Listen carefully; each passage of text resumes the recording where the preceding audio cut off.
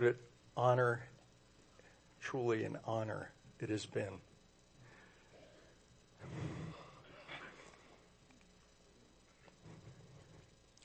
To open the Word of God with you for so many years.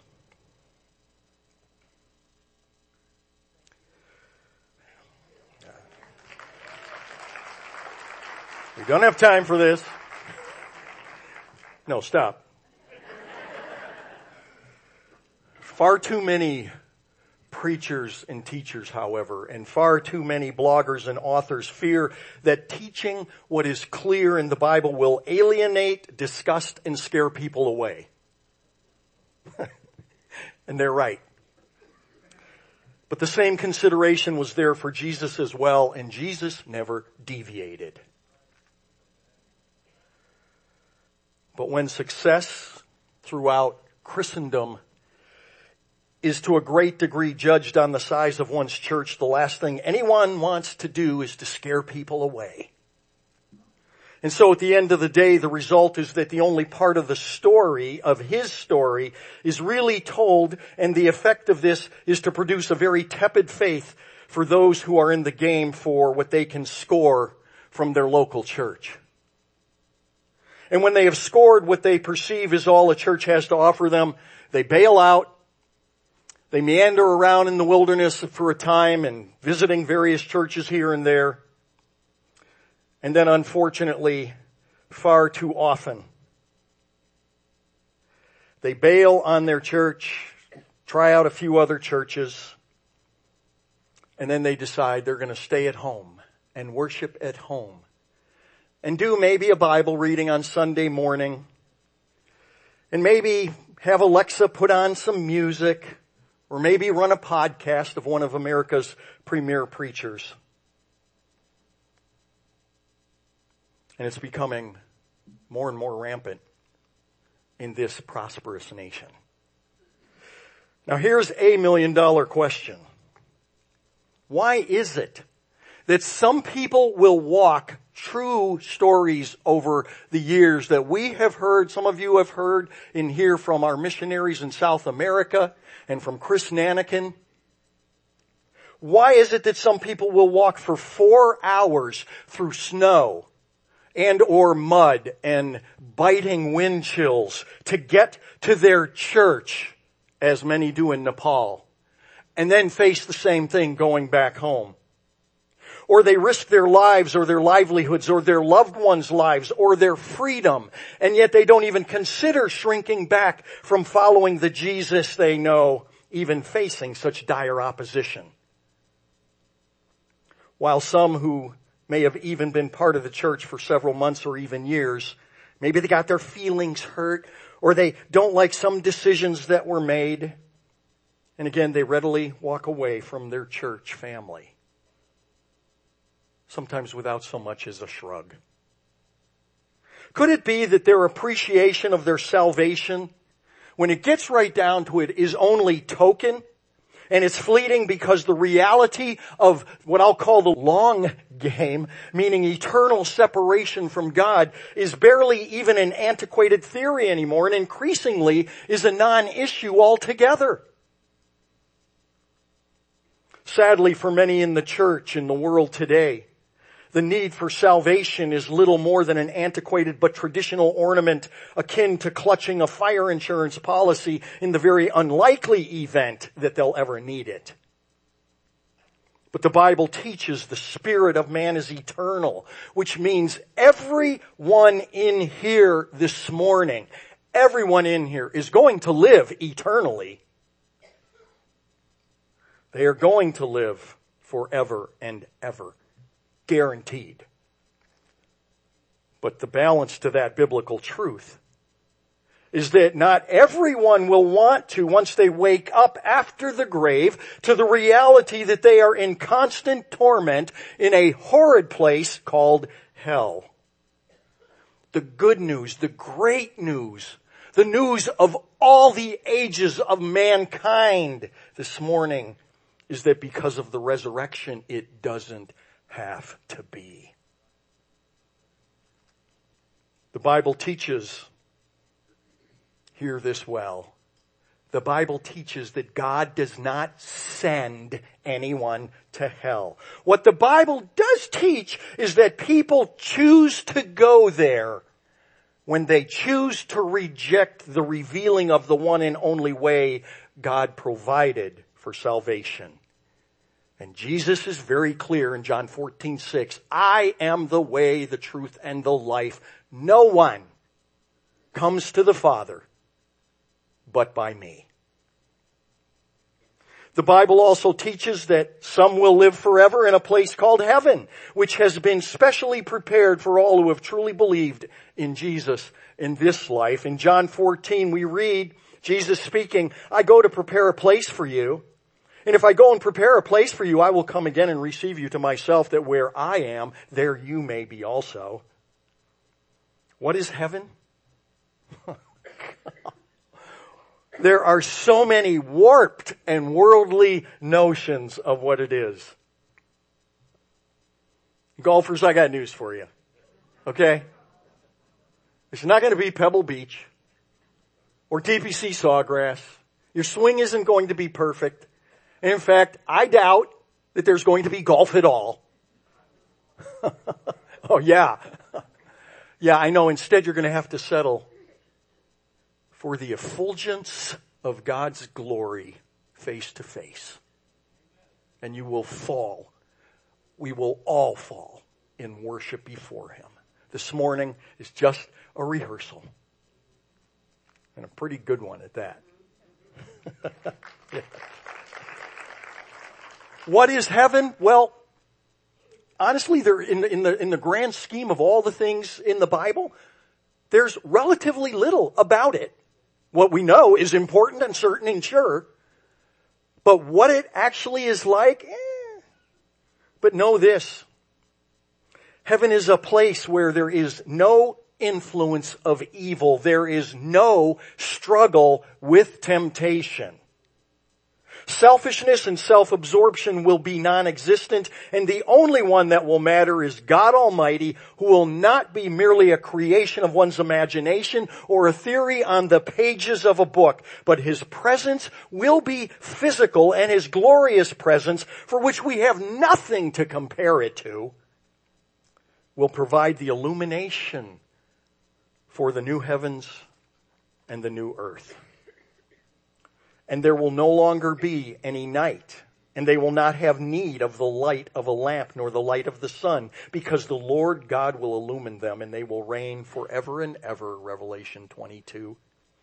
For those in heaven, there will be no remorse. There will be no regrets. There will be no sorrow, no sense of loss, no influence of Satan at all, for he will be absent there.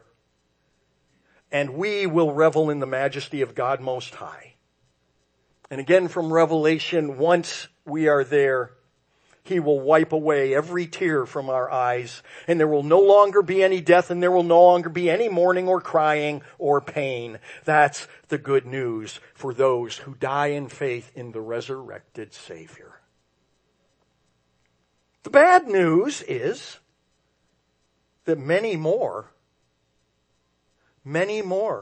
will live forever in a place where there is no effect, no influence, no mitigation of evil, no comfort. There will be no friendship, no affection, because there is no influence of God there at all, for He will be absent there. Speaking of that day of reckoning in Matthew 25, then He will say to those on His left, depart from me, accursed ones, into the eternal fire, which has been prepared for the devil and his angels. These will go away into eternal punishment, but the righteous into eternal life.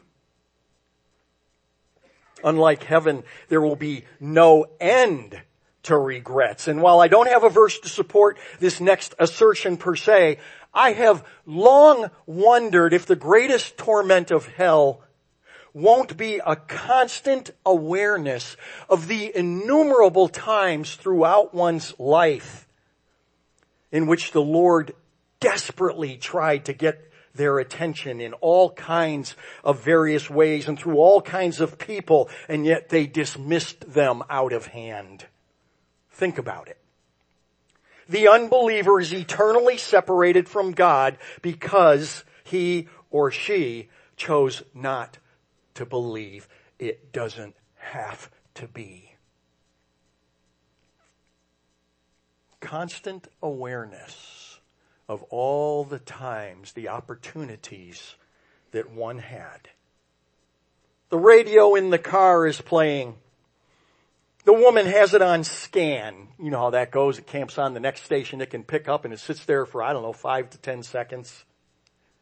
And as it's doing that, on one of those pauses, there's a woman telling her story of how God awakened her and gave hope. The driver couldn't scan past it quickly enough.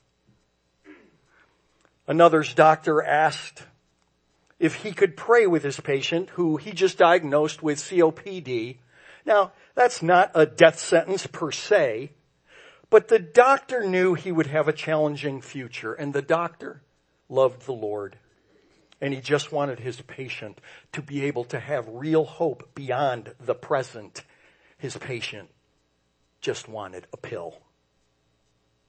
Cousin Jack came home from the Middle East with an amazing tale of how he was certain that God had protected him miraculously in a firefight, because he was supposed to be on the convoy which took heavy casualties that day. But that morning, getting out of bed, he twisted his ankle and he had to remain in the rear for a few days. Uncle Fred's reply, "Sure was lucky." The husband's wife encouraged, he might say badgered him into going to church with her throughout their married life. But he couldn't be bothered for many reasons and for no reasons. He did go a couple of times to appease his wife, but his mind was on the great outdoors. The teen girl was invited to a church youth group by the cute guy in her biology class, and so she went. Of course, because he was cute. But once she got there, she thought the whole thing was pretty lame, and that was that. Driving down a highway in Oklahoma, the billboard read, "Jesus saves." That was it, just Jesus saves. And the driver quipped to herself, "Saves? Saves what? Coupons? Starbucks stars? Pennies?" The bulletin board at the school said Fellowship of Christian Athletes meets every Wednesday. A couple of kids just seemed drawn to it every time their eyes just happened to catch a glimpse of the poster, but never enough to act on it. Sitting at the red light, the car's bumper sticker ahead said, "No Jesus, no peace. No Jesus, no peace." The driver behind muttered, "Idiot," shaking his head as the light changed. It didn't have to be. It is appointed unto man to die once, the writer of Hebrews says in chapter 9, and after this comes judgment. Why is it that some people just seem never not to have had a relationship with the living God, while others came later in life through many struggles oftentimes and just hard times in general, while still others were brought up in solid families with loving parents? They went to church as a family religiously. They came up through the church's children's ministries and youth group, and they went even on church mission trips only to bail on the faith once out from under the family's love and nurture. And then there's the others, though, who grew up in horrid circumstances, with abusive parents, or no parents, or many parents. Some were subjected to unspeakable pain, sometimes for years. And yet, despite it all, grabbed on to the resurrected Savior the first time they really understood the gravity of what it all meant.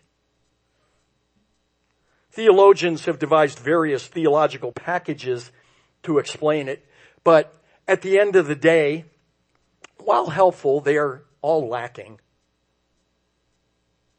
So what we're left with is the reliable, inscrutable counsel of God's inspired, infallible, inerrant, authoritative word. And in the wondrous wisdom of God and His mysterious sovereignty, we are told by Jesus with certainty in John 3:16. No, it's not the football stadium verse. It's actually in the Bible. God so loved the world that He gave His only begotten Son, that whoever believes in Him might not perish, but have life everlasting. And we are also told by Jesus Himself that no one can come to me unless the Father who sent me draws him. And I will raise him up on the last day. And then the Apostle Paul, compelled by the Holy Spirit, proclaims in Romans chapter 10, all who call out to the Lord will be saved. How can people have faith in the Lord and ask Him to save them if they have never heard about Him? You wouldn't think that would be a problem in America or in the West. And I'm not talking about the glib, syrupy, saccharin-filled, gloss-off presentation. I'm talking about the whole counsel of God's Word. How can they have faith and ask the Lord to save them if they have never heard about Him? And how can they hear unless someone tells them? And how can anyone tell them without being sent by the Lord? The Scriptures say it is a beautiful sight to see even the feet of someone coming to preach the good news. And then on top of all of this, I throw in one more obviously inspired text from the Apostle Peter, answering the question of why the Lord seems to wait and wait and wait, at least from our vantage point, concerning His return as promised, and wrapping all things up and ushering in the new heavens and the new earth. Peter writes in 2 Peter 3, the Lord isn't slow about His promise, as some count slowness, but is patient toward you, not wishing for any to perish, but for all to come to repentance, because once Jesus comes back, time is up. So we hold these things in this tension, knowing that God's ways are not our ways, which He tells us in Isaiah 55. And so we take the Bible on balance, allowing the whole counsel of God's Word to interpret itself. And let's be honest, we do have to admit there are still mysteries in the way even real faith comes to be and manifests itself. Like Rob and Julie Bowers. Not a real family. If you're going, they're a compilation, a composite, if you will, of middle-class professional urban dwellers with 1.3 children. Always wondered what that 0.3 child looked like. Anyway. And an adequate income, who were fairly faithful churchgoers, but they grew tired of the predictability of their Sunday morning worship experience, and so, trying a couple other churches in the area, decided they would just, again, stay home and do church themselves.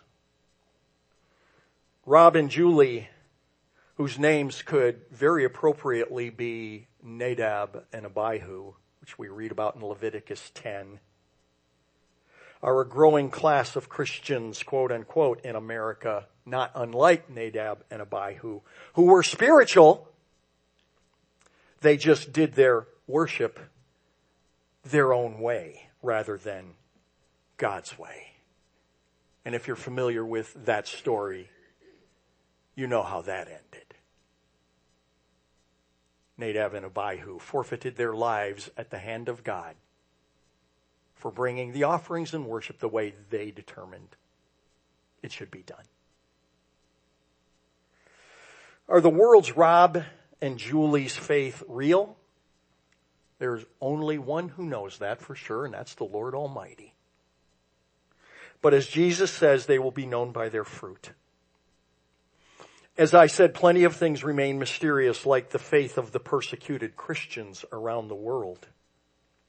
Like Karun, who was beaten by Hindu extremists as they attacked a group of Christians. This comes from the Voice of the Martyrs, ICommitToPray.com, just a couple of days ago. They were praying, beating them with rods, breaking chairs, and destroying Bibles and songbooks, parading them down the street to a Hindu temple for a forced reconversion ceremony. By the time police arrived hours later, Karun, who's an evangelist, had been beaten so severely with an iron rod that he had suffered fractures to his legs, hands, and body. Several months later, surgeons were forced to amputate one of his legs because it was not healing properly. A witness told VOM, Karun was just a person walking around, sharing the gospel, organizing and gathering people for prayer, and working for his family, but now is sitting helpless. And yet, he is still hoping for a greater reward from the Lord. Nepal is a tough and difficult place.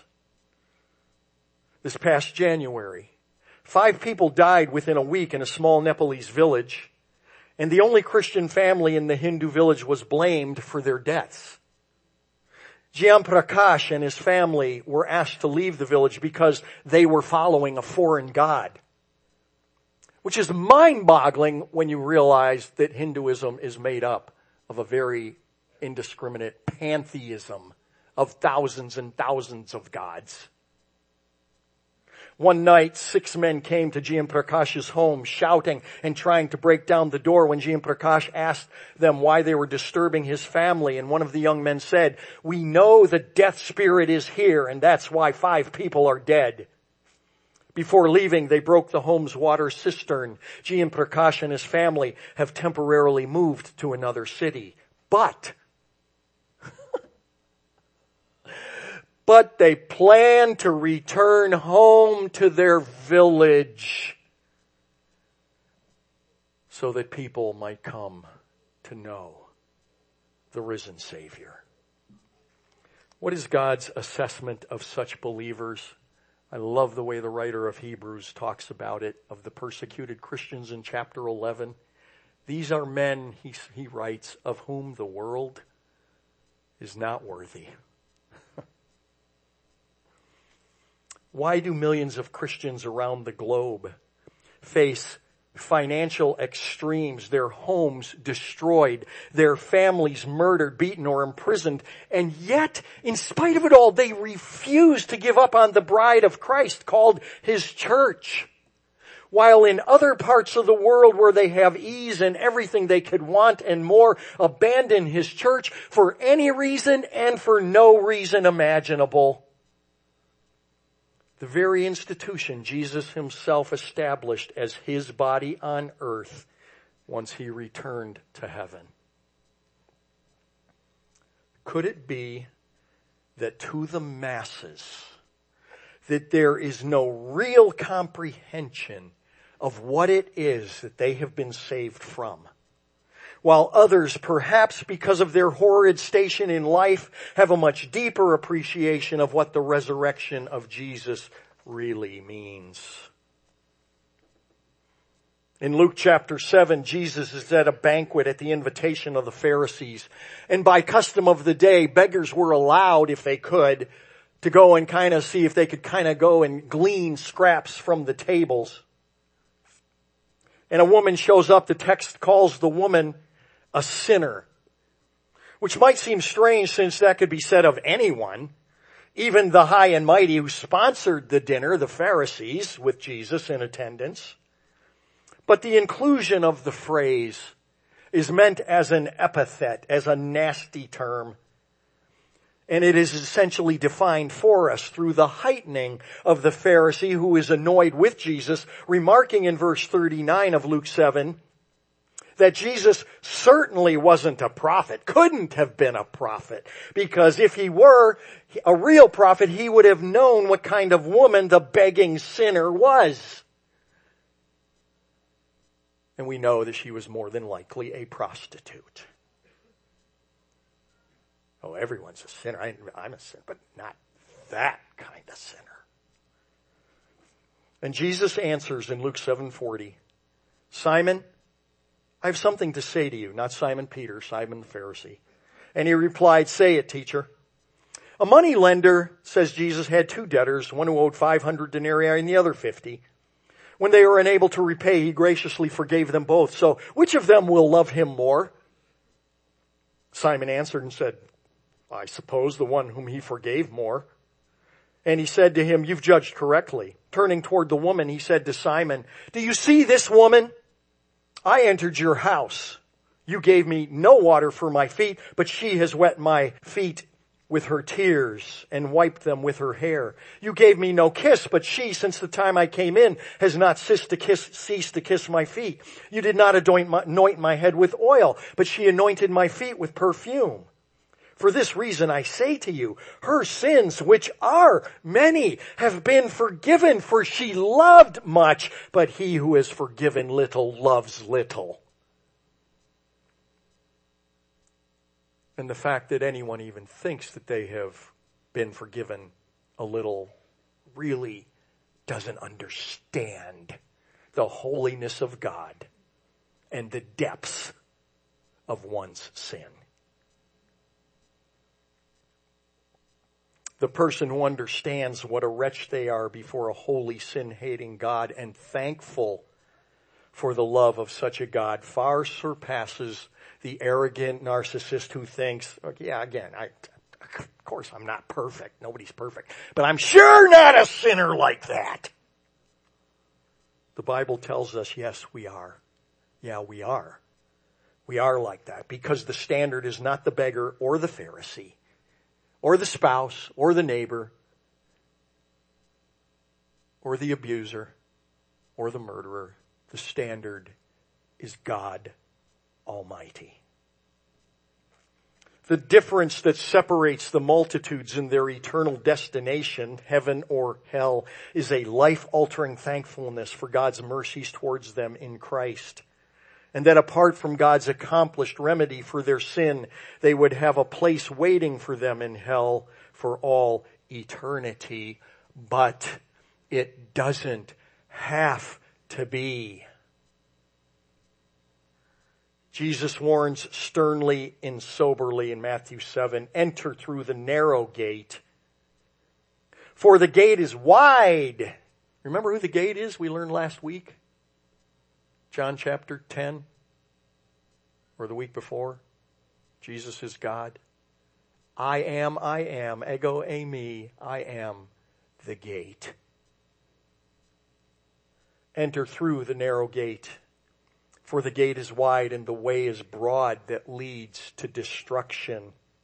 And there are many who enter through it. Hence my comments at the outset that there will be many more. Not in heaven, than in heaven. For the gate is small and the way is narrow that leads to life. And there are few who find it. And the very next words out of Jesus' mouth are these. Beware of the false prophets who come to you in sheep's clothing, but inwardly are ravenous wolves. If you know your Bible, you know that Jesus is referring to everyone throughout the history of man who has not, does not, and will not proclaim the truth, the whole truth, and nothing but the truth of the Bible, substituting their own truth version where it's convenient.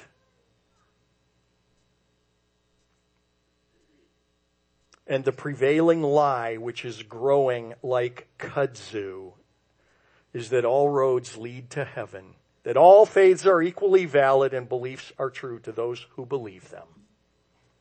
If you never lived in the South and you haven't seen kudzu, it's a vine that can grow 6 inches a day. Jesus warns quite to the contrary of the road, all roads lead to heaven. Yes, everyone will live eternally, but for many, according to Jesus, it will be eternal hell away from the presence of the Lord, and for a relative few, eternal heaven in His presence. 2 Thessalonians chapter 1, verse 8. When the Lord returns, He will be dealing out retribution to those who do not know God and to those who do not obey the gospel of our Lord Jesus. These will pay the penalty of eternal destruction away from the presence of the Lord and from the glory of His power. It doesn't have to be. His winnowing fork, Matthew 3, is in His hand, and He will thoroughly clear His threshing floor, and He will gather His wheat, those are believers, into the barn, but He will burn up the chaff with unquenchable fire. But it doesn't have to be.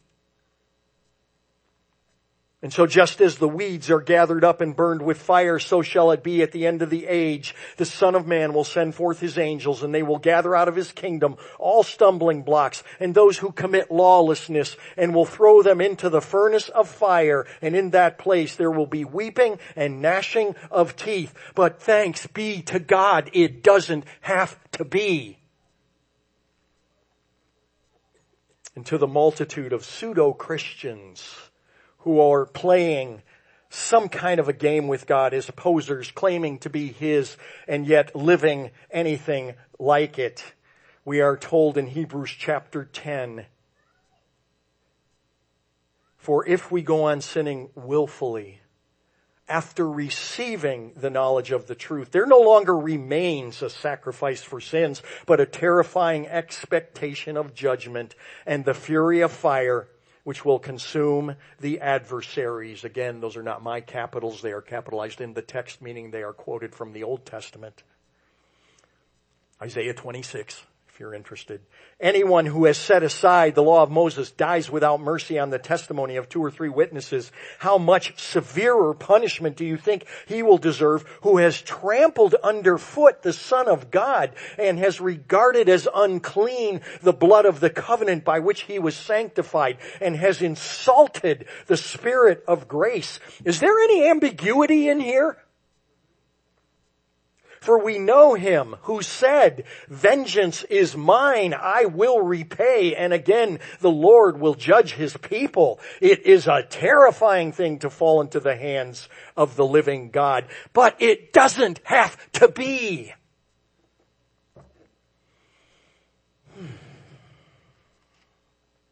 Satan rules this world. He does for now, in a limited way, because God has turned it over to him. And this is why the world applauds and cheers anything and everything that is offensive to God Almighty. Let that hit home and explain why our culture is the way it is and values the way it is and no longer even believes black and white. And I mean literally, that black is black and white is white.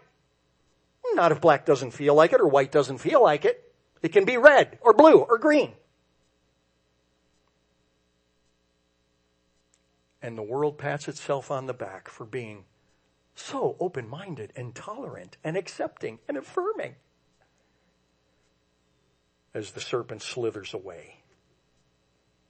And this is why Christians are increasingly criticized and will be, and disparaged and persecuted. But the great and terrible day of the Lord, as it is called in Scripture, is coming. He is coming to set all things aright. When Jesus was executed at Calvary, he was assuming the guilt which you, everybody in here, and me own. There's no denying it. When Jesus rose from the grave, it was the singular proof that Jesus is in fact God, for only God is sinless. Which is why Paul declares, but if there is no resurrection of the dead, then not even Christ has been raised. And if Christ has not been raised, then our preaching is in vain, and your faith also is in vain. Christian, if there is no resurrection, then we are the biggest fools on earth. Moreover, we are even found to be false witnesses of God, because we have testified against God that he has raised Christ, whom he did not raise, if in fact the dead are not raised. And if the dead are not raised, then not even Christ has been raised. And if Christ has not been raised, your faith, Christians, is worthless. Why? Because we are still in our sins then. And those who have fallen asleep in Christ have all perished. If we have hoped in Christ in this life only, we are of all men most to be pitied. But now Christ has been raised from the dead for the first fruits of those who are asleep. Oswald Chambers, the late Oswald Chambers, puts it like this. The center of salvation is the cross of Jesus, and the reason it is so easy to obtain salvation is because it cost God so much. The cross is the point where God and sinful man merge with a crash, and the way to life is opened, but the crash is on the heart of God.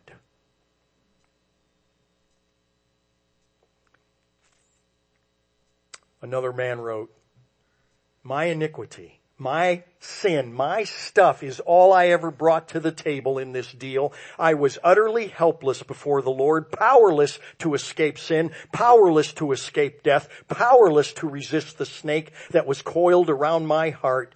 But Jesus turns up on the scene and everything changes. Where are you this morning? Where are you, each and every single one of you this morning? Do you sit here this morning knowing against everything that you could not be dissuaded, that were you to die moments from now, that your eternity in the presence of God Almighty is sealed already for all eternity, because you are no longer judged on the basis of your efforts and your attempts to make up for all your shortcomings and all your sins, because Jesus Christ, ego eimi, the I am, God Almighty in the flesh, came and lived perfectly to his own demands of righteousness and said, I give it to you because nothing else will get you into heaven. And all you have to do is say, yes, I get it.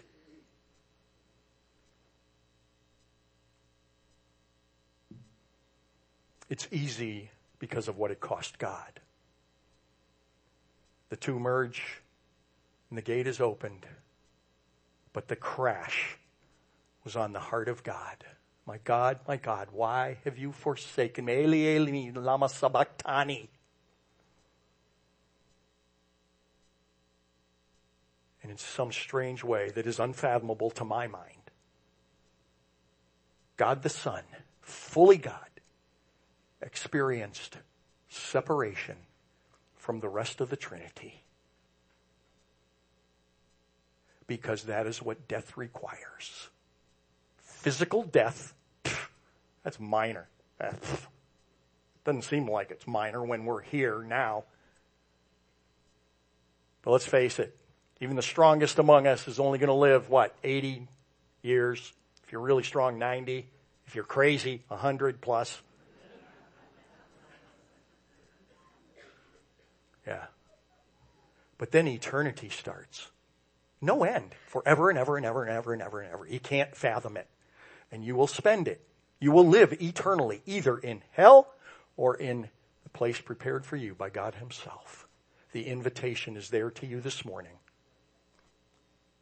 There are 2 sheets out in the entryway, one on the little round pedestals table, at least it better be, and the big cabinet that's right against the very back wall where we have brochures and stuff about the church. There's another same sign-up sheet.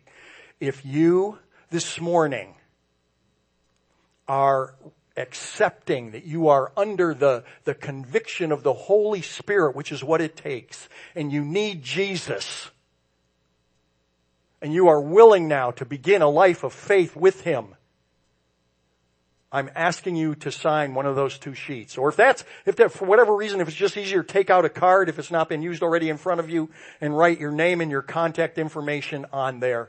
But write, I received Christ today, and put it in the offering box. Because all we want to do is know who you are. We will get in touch with you one time and ask you, how can we help? And now give you suggestions for how you take the next step afterwards. That's all. If Pastor Ben contacts you and he asks for your Social Security number, don't give it to him. Okay? All right. Let me have you stand.